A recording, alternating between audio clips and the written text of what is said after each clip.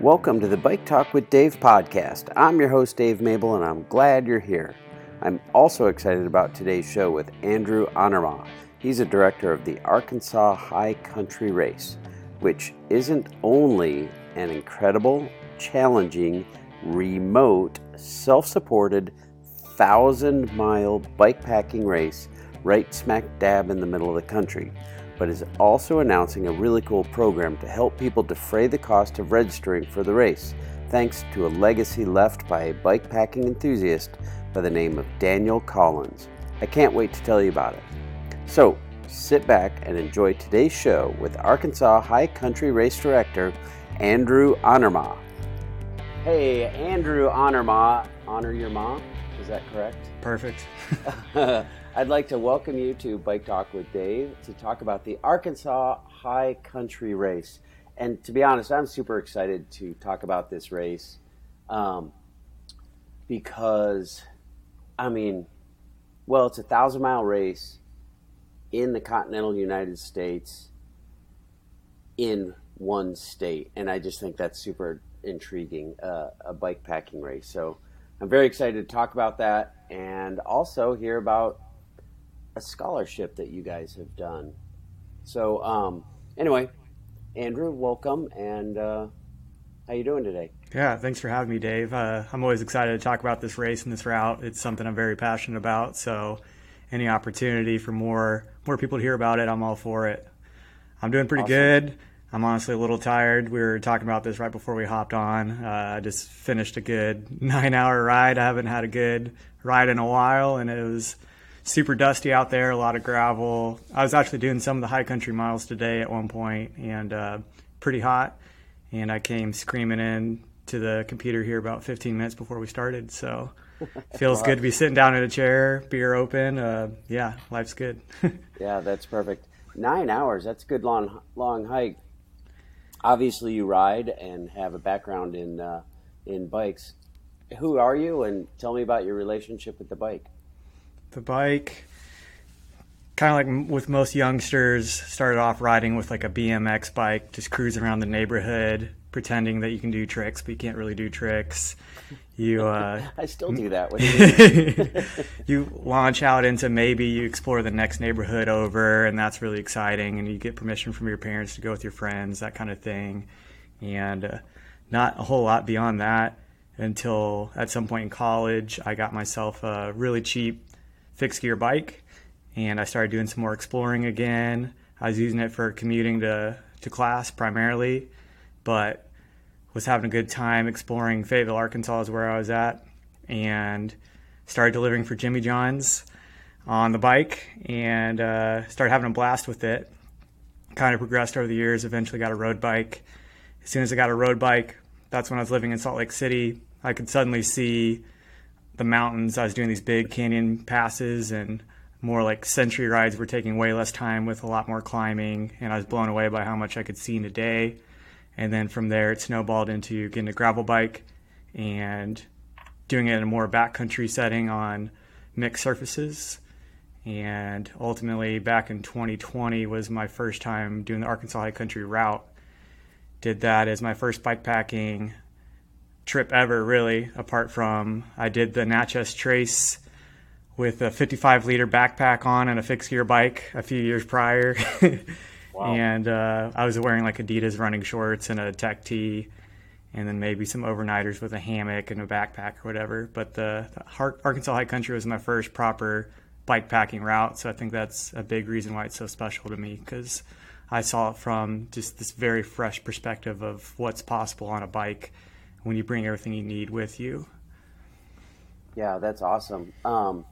That's very different from delivering Jimmy John's across Absolutely. town. That's for sure. Have you done the race? You've done the route. So the route exists. It's open. Mm-hmm. Anybody can start anywhere on the route and do any piece of it, or do the whole thing. I saw Ted King set a FKT in 2020. So that was the year I did race. Yeah, it was 2020. Okay. And what I love about our race is that you can go clockwise or counterclockwise. And so Ted went clockwise, I went counterclockwise, and for the first 3-ish days we were pretty much on pace with each other. So I was a local guy just trying to go nuts and make a professional athlete try really hard in my home state. So I made it around 700 miles in, just really revving the engine, redlining the whole time, and eventually I just cracked pretty hard. And having already done the route before, it was more about just putting it all out there and seeing what I could do. And so I was doing very minimal sleeping. I skipped basically the first night's sleep, slept for 45 minutes the first morning.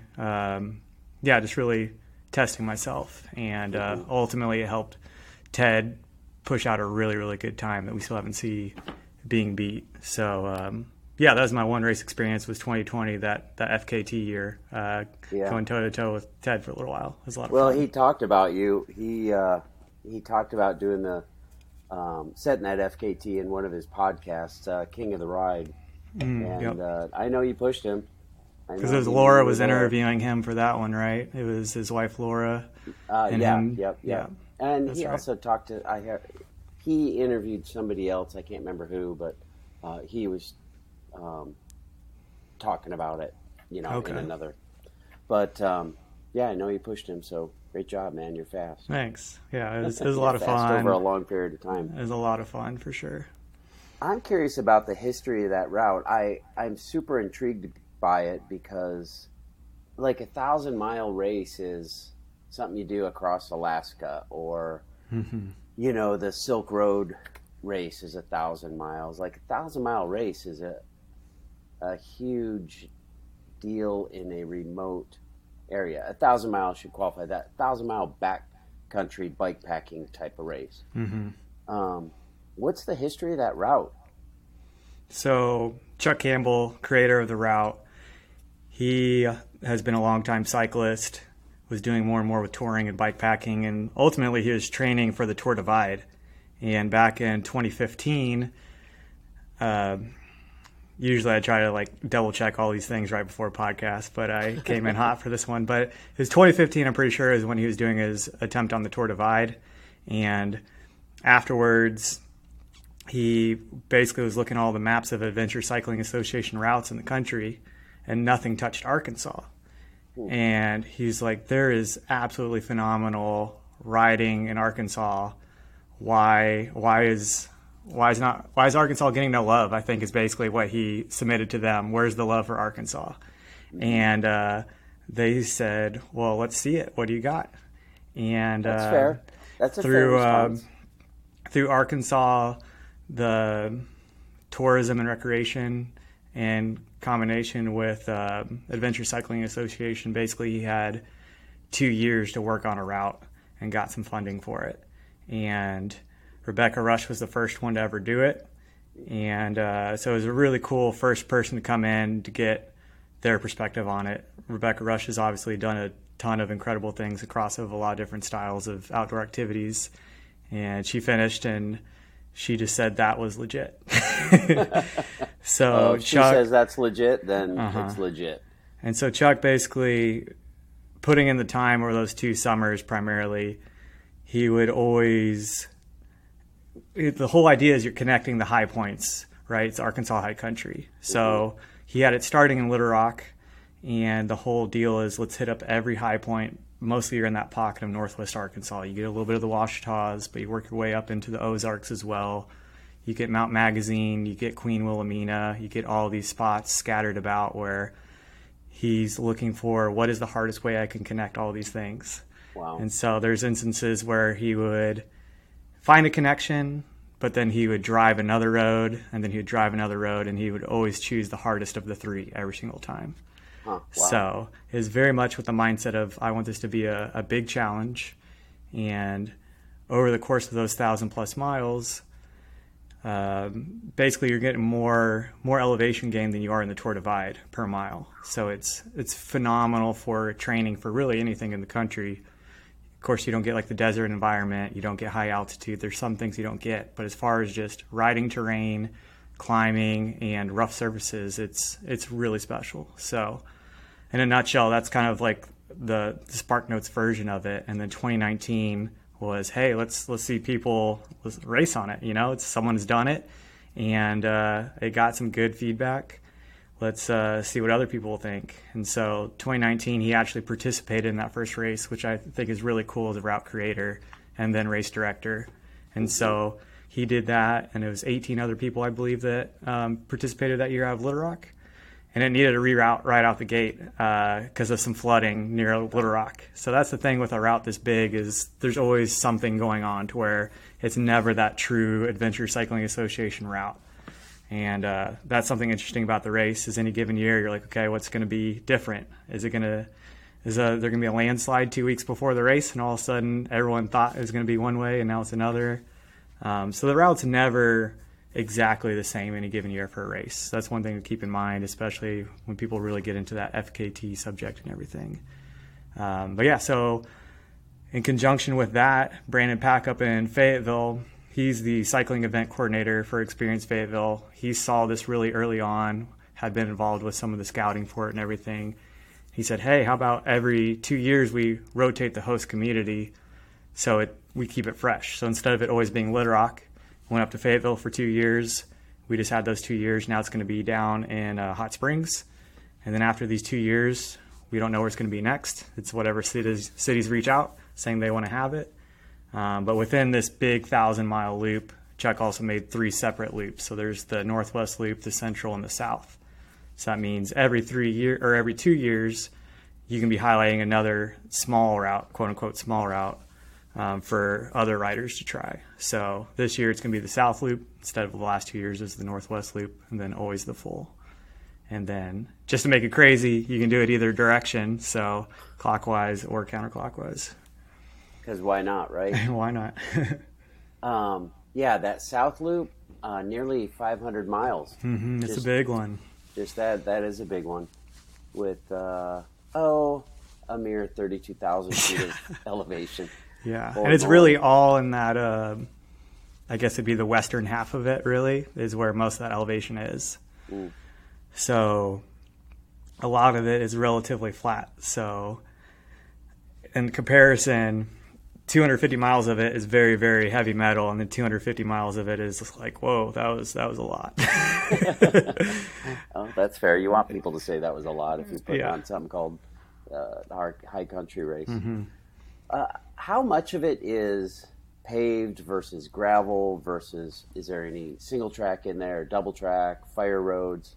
Like how would you describe the route? Yeah, for sure. Paved versus unpaved for the full route. I think we kind of just always come down to about 50-50 is what we say, without actually going in and doing the math and trying to get it perfect. But about 50-50. But that unpaved surface, 50%, is a lot of it gets very rough to where you're spending way more than 50% of your time on that unpaved surface. So very much so, you are getting in double track, fire roads. There's times where you're like, this is absolutely not a road. I feel like this is just like a creek should be here, and somehow it's considered a road. So do some hike-a-bike type of stuff, like big loose rocks. And I wouldn't say there's really any hike-a-bike unless it's just so steep that you just can't pedal up it. You do get some rocks where I would say a little bit bigger than like microwave size, between a microwave and a mini fridge. You get some like that, but it's not just like a solid road of it. So you can have that stuff scattered, but if you're going a little slower, you can try to pick a line and not have to get off your bike. Sometimes it's just really loose to where it's hard to climb up it. So we get these pitches of upwards of like 20%. And so if you're slogging uphill with a loaded down bike and all of a sudden you're trying to like basically walk a tightrope up this steep incline, finding a perfect line, sometimes you're like, man, I should just get off the bike and walk because I'm burning so much energy just trying to stay upright on the bike. So nothing what I say is a mandatory hike-a-bike, but I think everybody ends up hiking their bike at least a little bit. Yeah. If you're single speeder, you're going to be hiking your bike a lot. Yeah. I always say it's either in too big a gear, too small a gear, or it's just right. Yeah. So sometimes it will be too big, but that's single speed. What? I know you've got 3 choices of routes this year, 3 quote unquote races, and maybe I shouldn't put them in quotes. 3 races: 1,000 miles, the nearly 500-mile South Loop, and then the say it for me. You know, I'm in Iowa, and Yeah. a lot of us say Ouachita, and I know that's wrong. So it's How do you say that? the Washitas. You have the Washita, Washita National now, Forest. Washita would be Washata. So, not OUA. So, Washita. I appreciate knowing that. Absolutely. So, you have the Washita Triple Crown, 187 miles. Going up to the 1,000-mile race, first of all, how many people will do that? Right now, I haven't been able to check today, but I've been checking registration almost every single day, a couple times a day. I think we're hovering at 29 people for the full, 29 for the South, and 25 for the Triple Crown. Wow, cool. So kind of a pretty even spread right now. But yeah, that's the numbers. I think that'd be 83, 84-ish in total. And we'll see this. Inevitably, there's a few people that say they can't make it. That's been happening recently. We've had it as high as 87, 88 people, and maybe a few more will sign up. So, I think all said and done, we'll be between 80 and 90 riders for this year. So between the fastest and the slowest, what do you expect? I mean, Ted's 4 days, 20 hours, 4 days. and like 56 minutes, I think. I mean, so basically that's 4:21. crazy. Yeah. And you were on pace for that. You're for fast. about 700 miles or so. And Jay Peterberry, he had a super respectable time because he did it in July. And his was like 5 days and 9 hours. So he wasn't too far behind that. He ended up having to take his naps during the day because it was so hot. That's actually smart. And then he rode in the cool of the night. Yeah. And something to be said about Ted's year is we did it a month later than what we're doing it now. So it was more darkness. It was colder. So there's, depending on when you do it, there's other factors that kind of play into what makes that time even more impressive. That's between 2 and 250 miles every day of hard riding. That's crazy. What about the longest? Like, how long might somebody be out there? Do you have a limit? I don't have a limit. So, like, technically the event is October 8th through 15th, which that'd be like a Saturday to a Saturday. And but the thing is, if you're out there riding and you finish it, you're going to be a finisher. I think that's really important, where even if it's not part of the official dates, because really it just comes down to like insurance and the fact that like I need to go back to my real job. Like I can't just That's you know fair.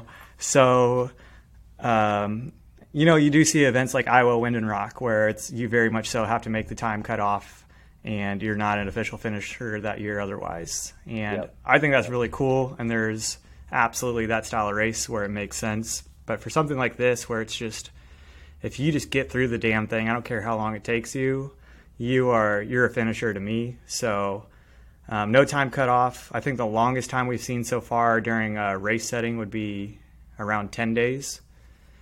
So I mean, 10 days is still, that's 100 miles a day. Yeah, it's not easy miles still either. cooking. No, and you're carrying all your stuff. Because the overall elevation gain is like around 80,000 feet. And so like that means you're doing about 8,000 vert and 100 miles for 10 days straight. That's no cakewalk at all, especially with the kind of stuff you're getting into. That is super intentional riding. Yeah. That's not just saying like, oh, let's just ride until we want to stop, and then we'll stop and it's 60 miles or 120. It's like you got to be super intentional to do 100 miles. And there's some big run-outs too of resupplies and everything like that. So yeah, talk to me about that. Like what should somebody expect? And I know it says like in your rules right there, like know where resupplies are. So it's definitely on the participant to plan their resupply, their water, their food. But generally, like, what can somebody expect as far as that goes? I would say for most of the route, you can go about every 100 miles. You should be able to get a gas station. But you have to keep in mind the hours of these gas stations, especially when you're getting into these really rural areas where they might close at 6 p.m. And the day's pretty young if you're trying to ride most of the clock, you know. Right. So that very quickly can turn 100 miles into 200 miles. And over down by Queen Wilhelmina and the Washitas, Mount Magazine, there's a big run out there with some of the hardest riding of the whole route, where it could easily be like up to 250 miles of a run out if you don't get the timing right. So, or actually, it doesn't even matter if you get the timing right. It's still going to be like 200 miles of no resupply. Wow. Yeah, so that's 200 miles. It's hard to talk about distance sometimes because what are you actually dealing with in those 200 miles? So it's more, I think about more like time. And in that 200 miles, if FKT pace is an average of 10 miles an hour over the course of the whole race, then that's going to be, it very well could be over 24 hours before you get another resupply. So, wow. Yeah, that's what about pretty water? long. Bring a pump? Always bring a filter, absolutely. And there's still going to be that same stretch down by Queen Wilhelmina, Mount Magazine, Poto Mountain area where you might not be able to filter water for a good 100 miles or more. So there might be water, but you are in this weird low farmland for a little bit where there's cows and the water's been stagnant.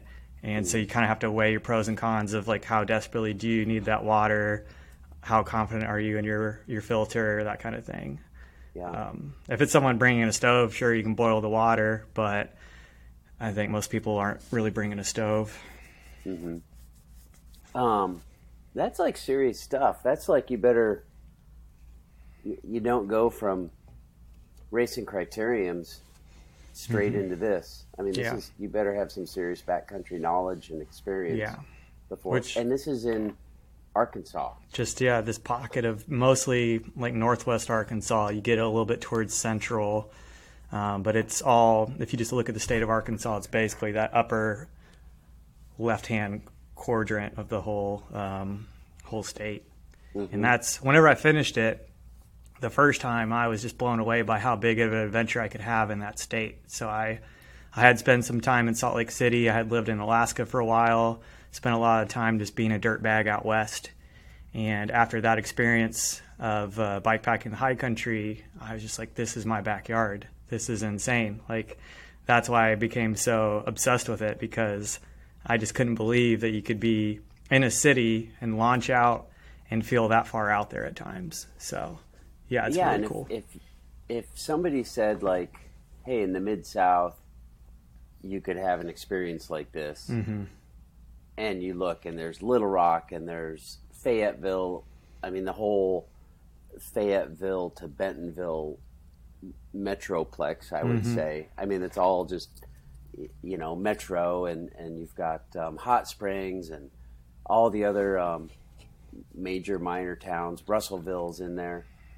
You'd be like, well, that's no different than Iowa, where you ride maybe 10 miles and then there's another convenience store and mm-hmm. another 10 miles of dirt and there's another convenience store. That's what I would expect mm-hmm. in Arkansas.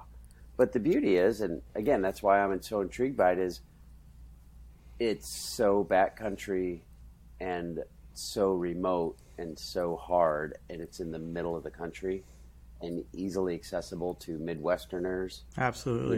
You don't have to fly to Alaska or Kyrgyzstan or, mm-hmm. Do the 2,800 mile Tour Divide. Exactly. Yeah. Exactly. But it's just kind of right here and accessible. Like, you land at the airport and this year in Hot Springs, and get on your bike and go directly from the airport. That's super cool. And you can still get that with the South Loop 100%. Some of the most remote stretches of the whole thing is that South Loop. And the Washita Triple Crown is, the Washita Triple Crown is over 100 miles of single track.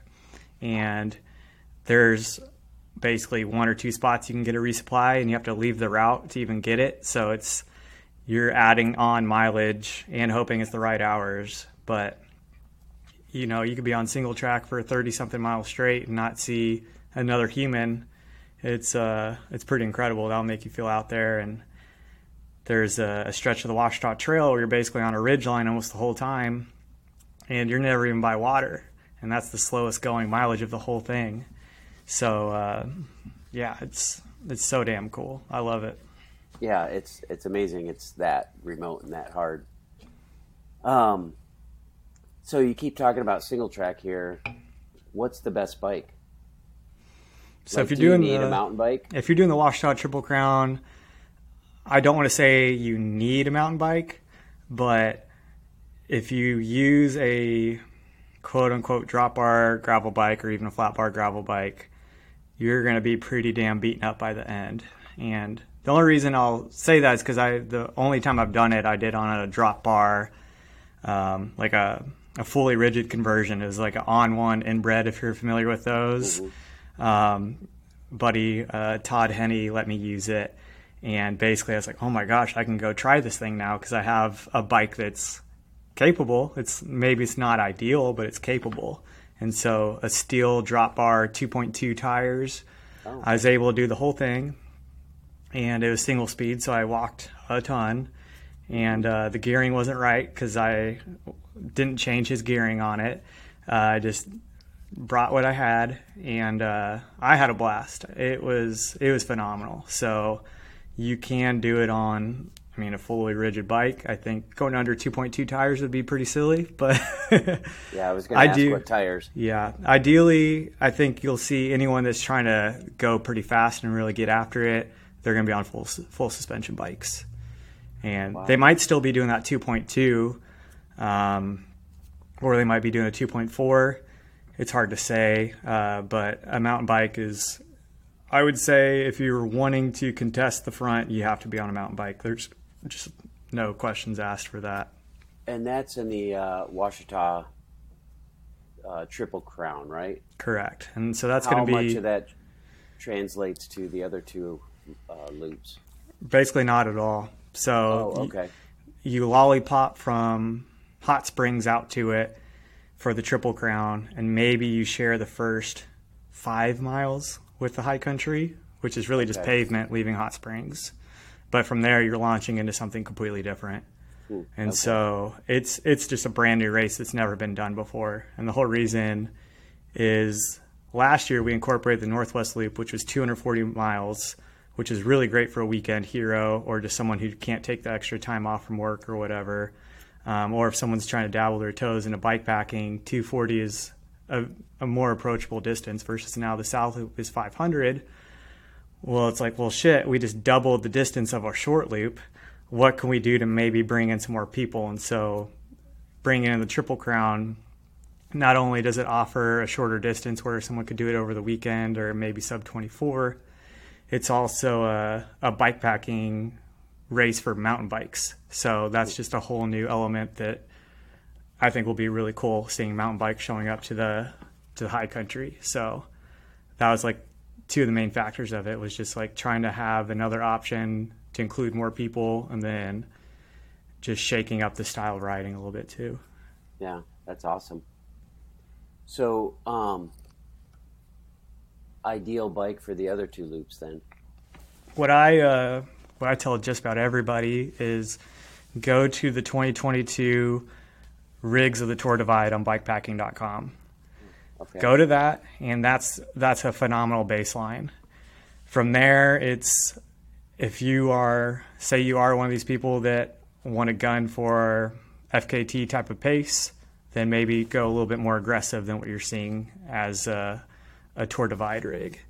But I mean, for instance, for me, I ride in Arkansas at the time, doing a lot of these gravel roads, been changing my setup over time to what I think is best. Right now I'm on a relatively aggressive drop bar gravel race bike, but I have 50C tires on there right now.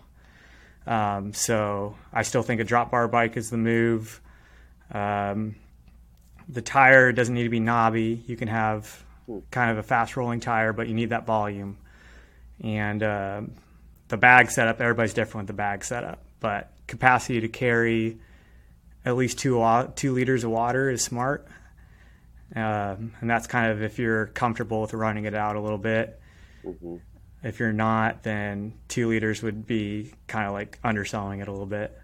Right. But yeah, I really love the Tour Divide baseline. It makes sense to me. I think comfort's king. And although you're not covering 2,700 miles, there's plenty of sections where that bigger tire makes a lot of sense. You head up in the big loop into Fayetteville, Bentonville area. Mm-hmm. Do you hit any of the off-road trails, like the mountain bike stuff, or do you stay away from that? So it's gravel. That whole section, you're just on a pedestrian greenway, so it's okay, like a paved bike trail. Yeah, it's the Razorback Greenway is what's called, and you do like around 30 miles of that.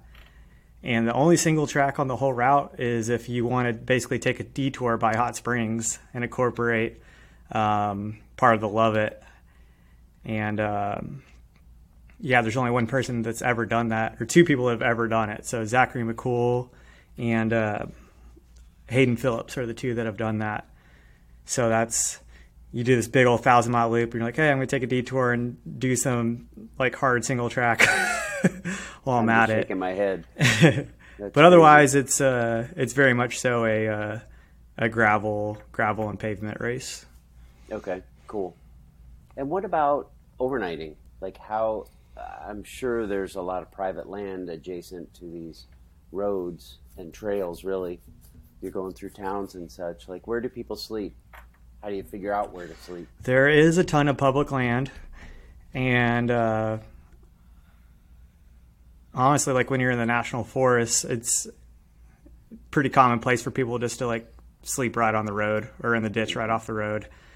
For the most part, people aren't really going to campgrounds from what I've seen. You got post offices are really a favorite. These really rural post offices, these old town churches where the whole thing's made of wood. You open it up, it's wooden pews everywhere, and like it's a flip of the coin if the door is unlocked type of thing. Cemeteries, a lot of people like using cemeteries. So even if the church is locked, then they might use the cemetery right by it. And a lot of people will stay. There's hotels and motels. You go through these scattered bigger communities and cities. So you could sleep inside the whole time if you wanted to, just making kind of big pushes in between. So like Ted King never did a like proper sleep outside. I think maybe at Hatfield he slept for a few hours waiting for it to open. But otherwise, he slept inside at a community center once, and then did hotels 2 different times, and like a power nap here and there in a ditch. Yeah, that's interesting. Yeah, that's super interesting. Now we are talking on September 18th, and your race begins on October 8th, and your registration is still open. It is. It seems like one would plan further than 3 weeks to sign up for a 1,000-mile or even 500-mile race. Mm-hmm. What do you think some of the most important things for somebody to be prepared for your event would be? Really just studying that map. That's probably the number one thing. You can show up with all the right gear. You can be ready to keep your stuff charged. You can have the best bike ever. You can have all the bags. You can have all of that. But if you're not looking at the map at all, it's really hard to wing it on this. You can wing it to an extent, but you're also trying to do that for 5 days or more. And a lot of people end up pulling the plug, not because of a mechanical or any one thing. It's just like this mental warfare it's the mental side really. So going in there, just knowing what your goal is for one, I think is really important. why are you showing up? Is it just to complete the route? Which I hate saying just to complete the route, because completing the route is very, very hard. But if that's your goal, then don't let the buzz of the race get in your head too much. Just focus on what you need to do day after day and not be in a hurry, and that's going to pay dividends in the long run. If your goal is to be competitive and try to be at the very front, then that's when it's more important to have a little bit of a game plan of what are these hours of these different stores. Do I need to get a ton of stuff here because I know I'm about to ride for 20 hours straight without getting another gas station? I'm riding through the night.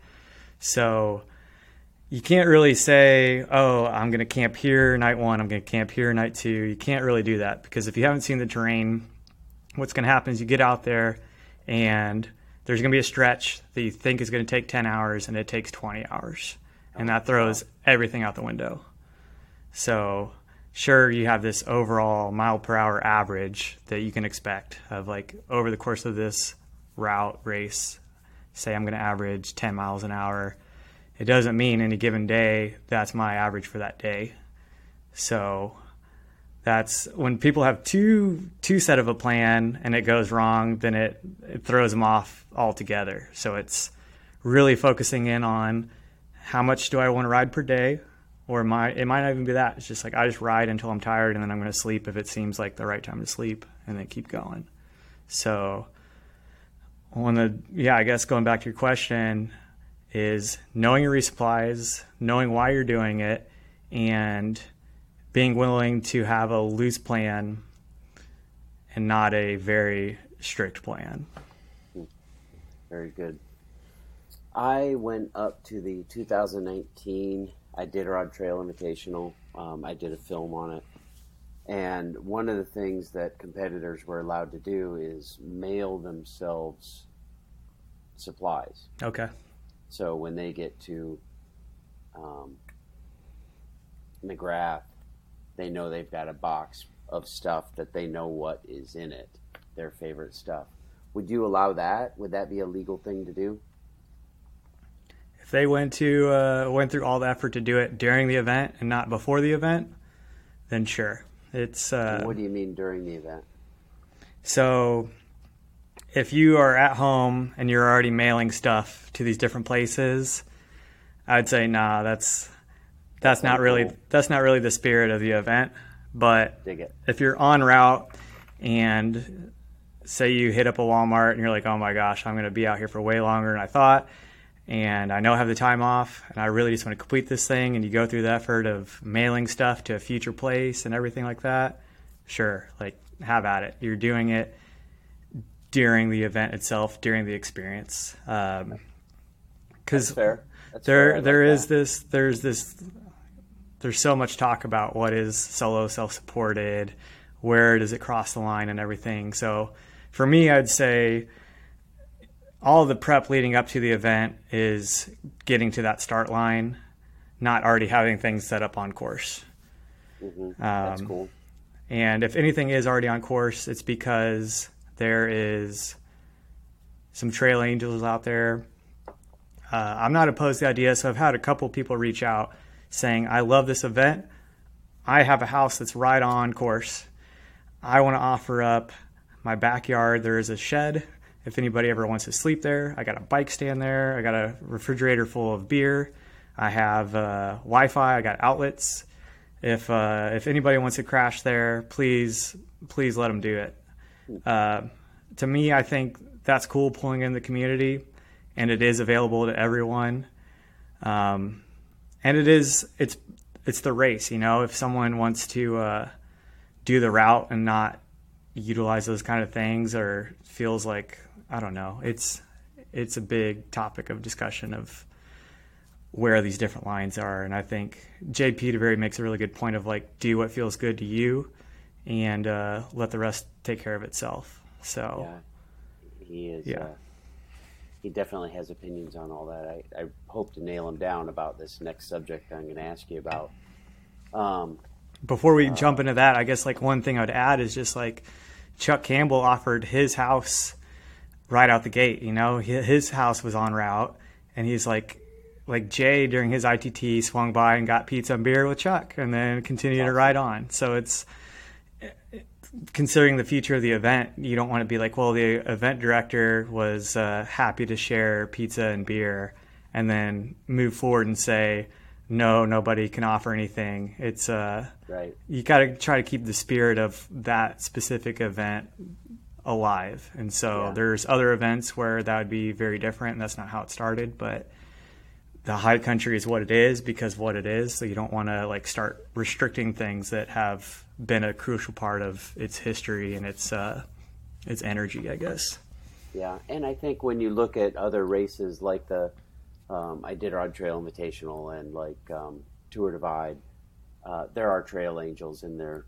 As long as they're available to everybody, rock on. Like they're little, they're trail angels, little beacons of light on the route that can make your experience more awesomer than it would have been. Yeah, no doubt. So you have in there very specifically in your rules that like no family members can like bunny hop and be waiting for you in Fayetteville to cheer you on. Nobody can be, on down the road to especially be there to hand up water or food or anything. But you really discourage people bouncing along to cheer you on. And you also say no media, no personal media, which is such a big thing, with ultra distant stuff. Because it's, to be honest, and I come from a media point of view, like they're great freaking stories, and it's a 100%. Great way to tell a story. So tell me about your, what self-supported means. Yeah. So I actually want to pull up the website while we're talking about this, because I did eventually. I was like, I need to start putting some rules on here, and it was more so Chuck was like, hey, you gotta get the rules on there early on. And so rules, the number one rule I have: do it yourself. Period. This is a solo, self-supported race. No personal crews / individuals following you around or meeting you at prearranged locations en route. This includes media. The race will have a media crew covering the whole race, not any particular individual. Solo self-supported is, it ultimately boils down to you are doing it yourself. And whether that be calling ahead to a hotel saying, do you have any rooms available tonight? You do? Awesome. I'm going to be there tonight. I don't know when I'm going to be there, but I'm going to be there. Mm-hmm. Say maybe you are completely out of water and you are knocking on a door of some stranger's house and saying, I need water. I'm in a very dire situation. I don't encourage someone to be that unprepared to where they're at the extent of knocking on strangers' doors, but I'm not going to say that that's not allowed. That's silly to me. I've done that in the past. I've been a little underprepared, and I still end up having a really great race. And anyone out there is allowed to interact with the public world around them. So to try to put these restrictions on, you're not allowed to interact with the world around you, is a little bizarre to me. So doing yourself just means that you're not asking other people to figure it out for you. You're figuring it out yourself. And if anyone else in the race could have came to the same solution that you did under normal means, then absolutely. Cool. Now, there are some crazy outliers where you can't, if someone's just so filthy rich doing the event and they decide to call a helicopter to get them out to another place and then bring them back, then maybe we're crossing the line a little bit. But ultimately, if you leave the route, you have to get back on route in the same spot. Mm-hmm. And I don't like putting too many limiters on it. Say this person does get a helicopter and they get flown to a major city to get to the hospital and they get put back on route. You don't want to say, I have this career that allows me to have a lot of money and I had that opportunity. You don't want to all of a sudden say this person doesn't make as much money as you, so that's not fair. It's right. You're not really trying to compare person to person. You're just trying to make sure that everything you're doing is under your own your own power. Yeah. And so I don't know, it's a tricky thing, and it's evolving. And Jay's been very open about how the sport is evolving, and there is change. And if you're too much of a stickler about everything, then you start excluding part of the population. Where if it's so die hard, then what about these people that just think it's cool and they want to see what they can do? If it's so strict right out the gate, they might be intimidated and say, maybe I'm not going to try. And that South Loop or Triple Crown or full route might have been like a life-changing experience for them. So you don't want to put out so many limiters right out the gate where someone decides, no, I'm not even going to try because this is too serious, you know? Mm-hmm. So solo self-supported is just doing it yourself and being comfortable with your decisions. And I think when it becomes a bigger issue is whenever we are talking about FKTs or like podium spots or whatever. If someone's very, very passionate about like, hey, I got 7th and they got 6th and I really feel like I should have got 6th place because they did X, Y, and Z, then sure, we can open up these conversations. But I feel like for the most part, people are happy with finishing, and what other people are doing doesn't really affect them too much unless you're on the very pointy end. So I think it's this really big topic that's really just for a very tiny part of the actual community. So, I don't know, if you're out there for 10 days and hopefully you're not getting pissed at the person in 4th place because they like went off route and got McDonald's and knocked on someone's door and like had a conversation with a stranger as they're crying, you know, like right. You know, so I feel like you could talk about it for a long time, but that's like in a nutshell kind of how I feel about some of that solo self-supported stuff. Yeah, and I think you hit the nail on the head. Like, it really kind of only does matter when you're talking about podiums and when you're talking about FKTs, because everybody else is like, how long did it take me? I don't care how many people were in front of me or behind me. Yeah. How long did it take me? And that's what it's all about. So. And do they feel good about it at the end? Can they like roll up to that finish line and be like, I am happy and proud of what I did? If there's anything along the way that compromises that feeling at the end, then that's the time to really think about it. But yeah, I just feel like most people are just out there to have a good time and like go do something really cool. And so that's why I don't love the idea of just like getting so serious on every little detail about it. It's more so like let the race happen, and if there's things that come up, then let's have conversations about it. Cool.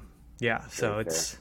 And that's coming from like, I used to be a little bit more, I guess, on that edge of very, very serious about every single aspect, and like, no, you're not allowed to take water from anybody and this and that. But the more races I've done and events I've done, that's like pretty damn special sometimes, just to like have that interaction in a place that otherwise you wouldn't ever meet that person. So yeah. And it's probably always cool to have pizza and beer at Chuck's. Yeah, exactly. So I just want to touch on media real quick, because it's not really a topic anyone talks about, and I'm kidding when I say that. With social media and everybody's making a documentary and everybody's posting on, like, they may have sponsors and their sponsors are like requiring them to post on social media. Yeah. They have crews and such that follow them around.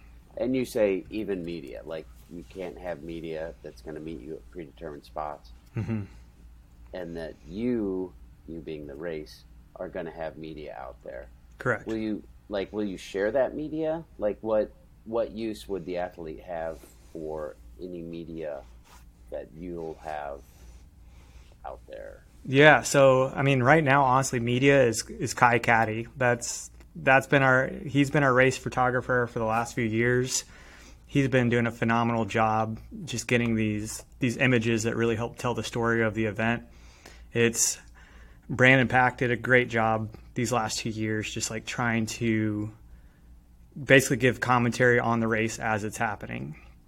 And Kai's been the guy out there running around, driving around like a madman, trying to get images of not just the leaders, but everyone out there. And over time, it does kind of turn towards the people leading the group just because there's more time, right? It's you tell the story of that pointy end, and then as they finish, then you get to like get back to the other people that are still out there, and you try to tell the story for as long as you can before inevitably everybody goes back to their real jobs, right? So right now, I mean, media is Kai, and it's me basically sharing all of it on social media. So Kai gets out there, he takes the photos, and then I'm using the social media accounts to share those photos with more people, maybe get some commentary of like, hey, here's the shot.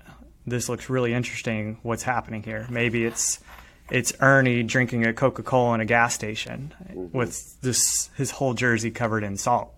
And it's like, hey, it's day one. It's really hot. We have Ernie in second place, and he just really needs a minute to drink a Coca-Cola and have a snack and reevaluate his pace. Like just a little like snippet like that. People love that. Because like the dot, you don't know what's going on with the dots apart from the positions, and that's it. And sometimes the dot is lagging behind where it's like, oh my God, I thought they were way back there, but they're in first place. And so like I love being able to tell the story, and I think it's a big part of it. So Dot Watcher reached out recently. You know, Dot Watcher, they're based out of Europe, and they've been covering a lot more of the bikepacking events and ultra events. So they're wanting to help broadcast it a little bit more on a global scale this year, I guess. And so what they had just proposed was basically like, here's a WhatsApp group where I can be sending messages, getting a little bit more race commentary on the bigger picture of like, well, hey, so-and-so pulled an all-nighter and they're feeling great, or so-and-so just got a sidewall tear. Like these things where just having the race broadcasted a little bit more, just telling the story again. But yeah, Kai's out there getting everybody. I will say that, so this year we have Jan and Renee Hurst coming out, which is really cool. He's the guy that owns Renee Hurst Tires, and he's going to go out there and test what he thinks would be best. And he's a strong cyclist. And he did reach out to Kai. He's like, hey, can you get some photos of me that I can use for our journal? And so there was that moment of like, oh, is that okay? And the thing is, it's like, well, Kai's going to be out there anyway. So inevitably, Kai will be in spots where he gets shots of Jan, and then Jan can use those afterwards. So Kai is not specifically following Jan around, but there will be convenient times where it's like, I'm posted up in this spot for a while. I get riders 1 through 15 here, and Jan is within those 1 through 15.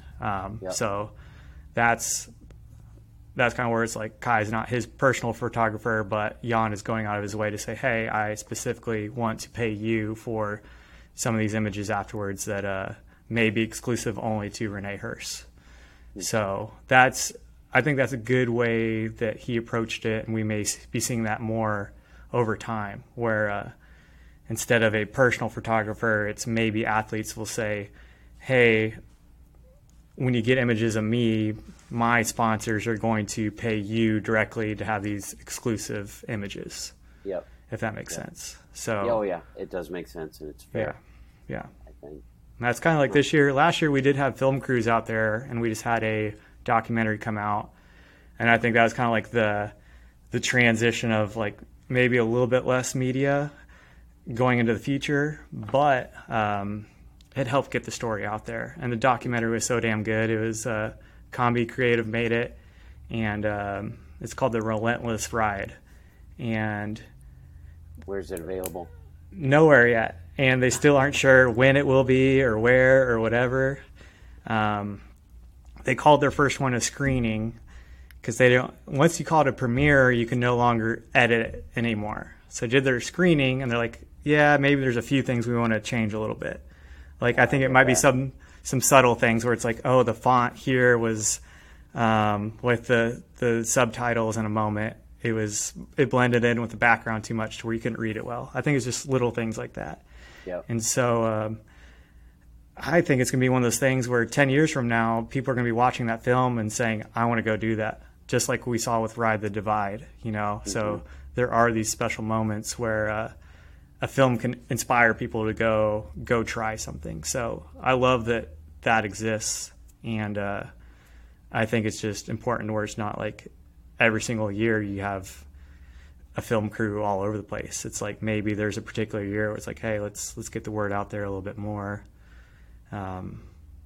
So media could evolve a little bit over the years, but moving forward for this next year, it's just going to be basically Kai, and maybe we'll have one more photographer out there.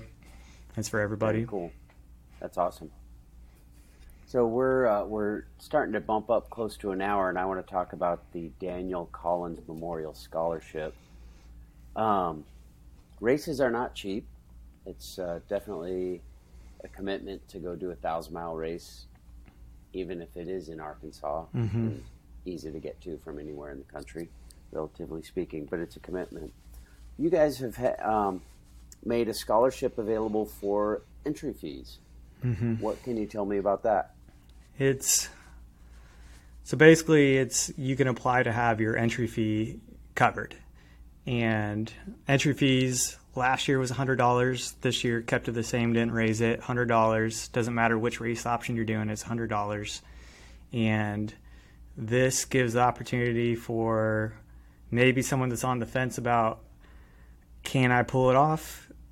We don't want to say, well, like, tough luck. Like, if yep. A lot of the people, that $100 doesn't make or break whether or not they'll go. But for the people where it might, I love that we can give that opportunity.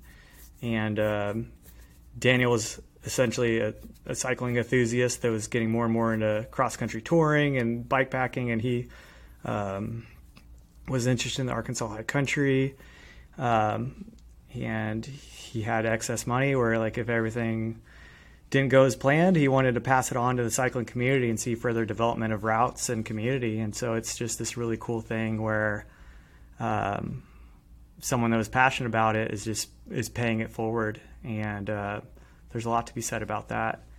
And I mean, moving into the future, I would love to maybe even be able to see this entry fee go down. It's still so young right now where it's important to be able to cover insurance and all the different costs associated with putting on this event. But this is one small step we can take to try to help others out. And you're seeing it more, I feel like, in this past year, where it's trying to figure out, hey, how can we help out the community a little bit more as prices of everything is going up? What can we do to keep the people in mind that are maybe just trying to get into it, but it might be a financial burden? So yeah, we have 3 spots available. There was actually 2 of them used last year. We had five in total, so 3 available, and maybe we'll be able to bring in a few more.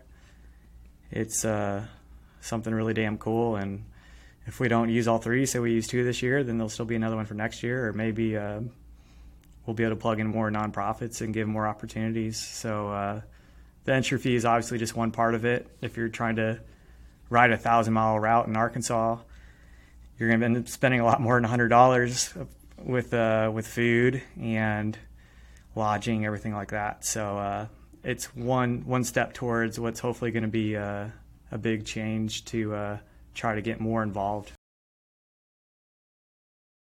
Is awesome. I think it's a great way for people to get involved. I think it's honestly a something that other races could think about implementing in some way, because you mentioned earlier about not wanting to have barriers of that would prevent people from having an experience like this, and entry fee can be one of those barriers, not just for your race but for others. So kudos. I think that's awesome. Thank you, Daniel. Not just you, but your race. How does somebody get involved? How does somebody follow the dots if they are interested I would say the number one resource right now would be the Arkansas High Country Race on Instagram. Basically, everything I do in that gets pushed over to Facebook. I don't use Facebook as much, but everything gets pushed over to it. There's the ArkansasHighCountry.com website. We'll have you like some more general information. You can pull up the routes and look at the routes a little bit. There's prior year FKTs on it. There's some videos from people like Ted and Jay Peterberry and Scotty LeChuga are on there. As far as dot watching, we're using Follow My Challenge this year, which I'm really excited about. They seem to really be trying to step the game up with dot watching. They include a lot of different analytics that usually aren't there. You can be seeing the wind speed of what people are dealing with, where they're at on the route, the sunset time, sunrise time. They have this 3D model, so you can really geek out on like particular parts of the route where it's like, oh my gosh, no wonder they're going 2 miles an hour. Look how insane this looks. That kind of thing. Right. That's awesome. That's really cool. And then their rentals are the Spot 4. So it's like a tier up from what would be like a standard rental. So a little bit higher quality, which hopefully leads to a little bit better tracking. That's going to be published on during the race itself. Basically, the bio will be the tracking link for it. Right now, the bio on Instagram is just the website. But yeah, as far as during the race, Instagram/Facebook, it's going to be a lot of stories, a lot of posts, just telling the story as best as possible, and then trying to save everything to highlights, where even if you miss a day or two, you can click on highlights and watch everything that happened that day prior. So, kicking off Very October 7th will be the pre-race meeting. That's when we'll start having some media going, and then it'll be going basically until everybody finishes. So it'll be 10 days or more of some high country stuff. And I can't wait. I'm going to be down there. I'm going to be down there for a good bit, so I'll be there to greet most finishers, which I'm very, very excited for.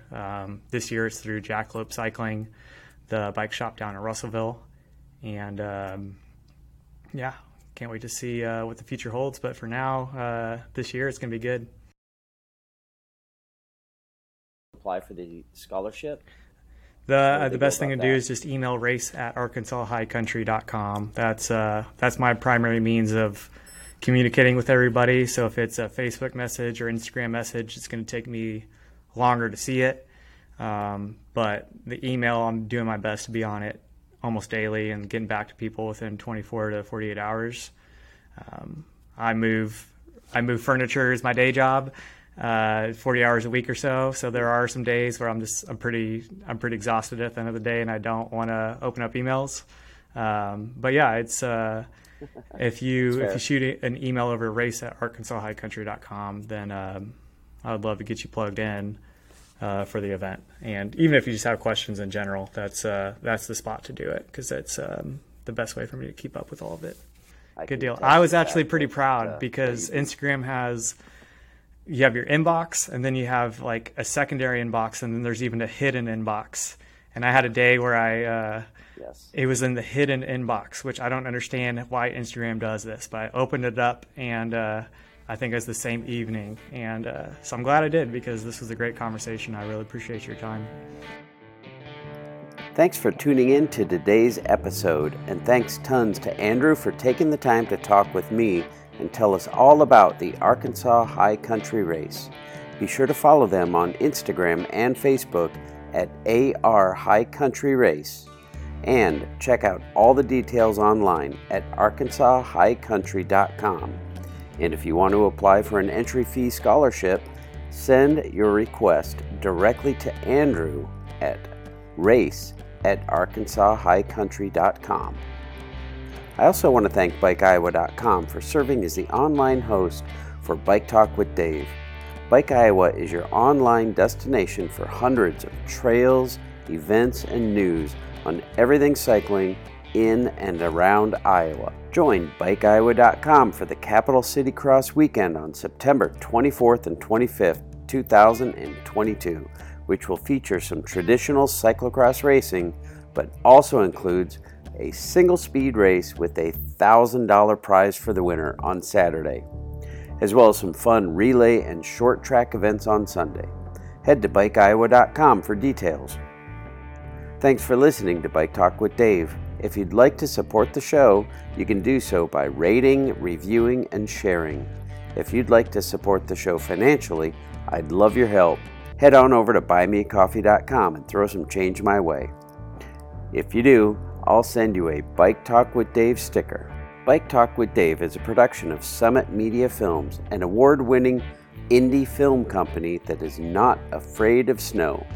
Check out all of our films, 1,000 Miles to Nome, Down the Kuskokwim, and Reach for the Stars on the Adventure Plus streaming app.